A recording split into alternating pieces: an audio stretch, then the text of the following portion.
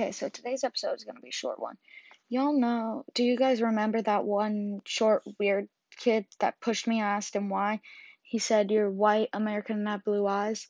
And he was pale as crap.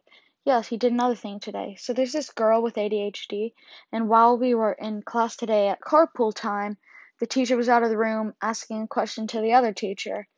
And then she accidentally grabbed his iPad. Everyone in the class has iPads and they all have numbers on them. And so when that happened, he he ran up and tried to grab it. He goes, "Give me back my iPad," at the top of his lungs, screaming that. And then the girl goes, "Why?" And then he screamed again, "Give it back or else I'll hit you." So then she started running, and then he ran after her.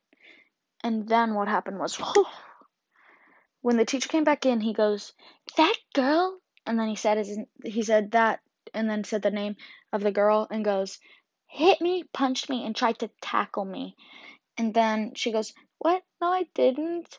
And he got his iPad back, but then everyone else in the class that was there still goes, "What? No, no, she didn't." And then the kid goes, "What? Huh? Huh?" And then just freaks out again and runs away. So, yeah, that was what happened today at school. It was weird, but thank you for listening.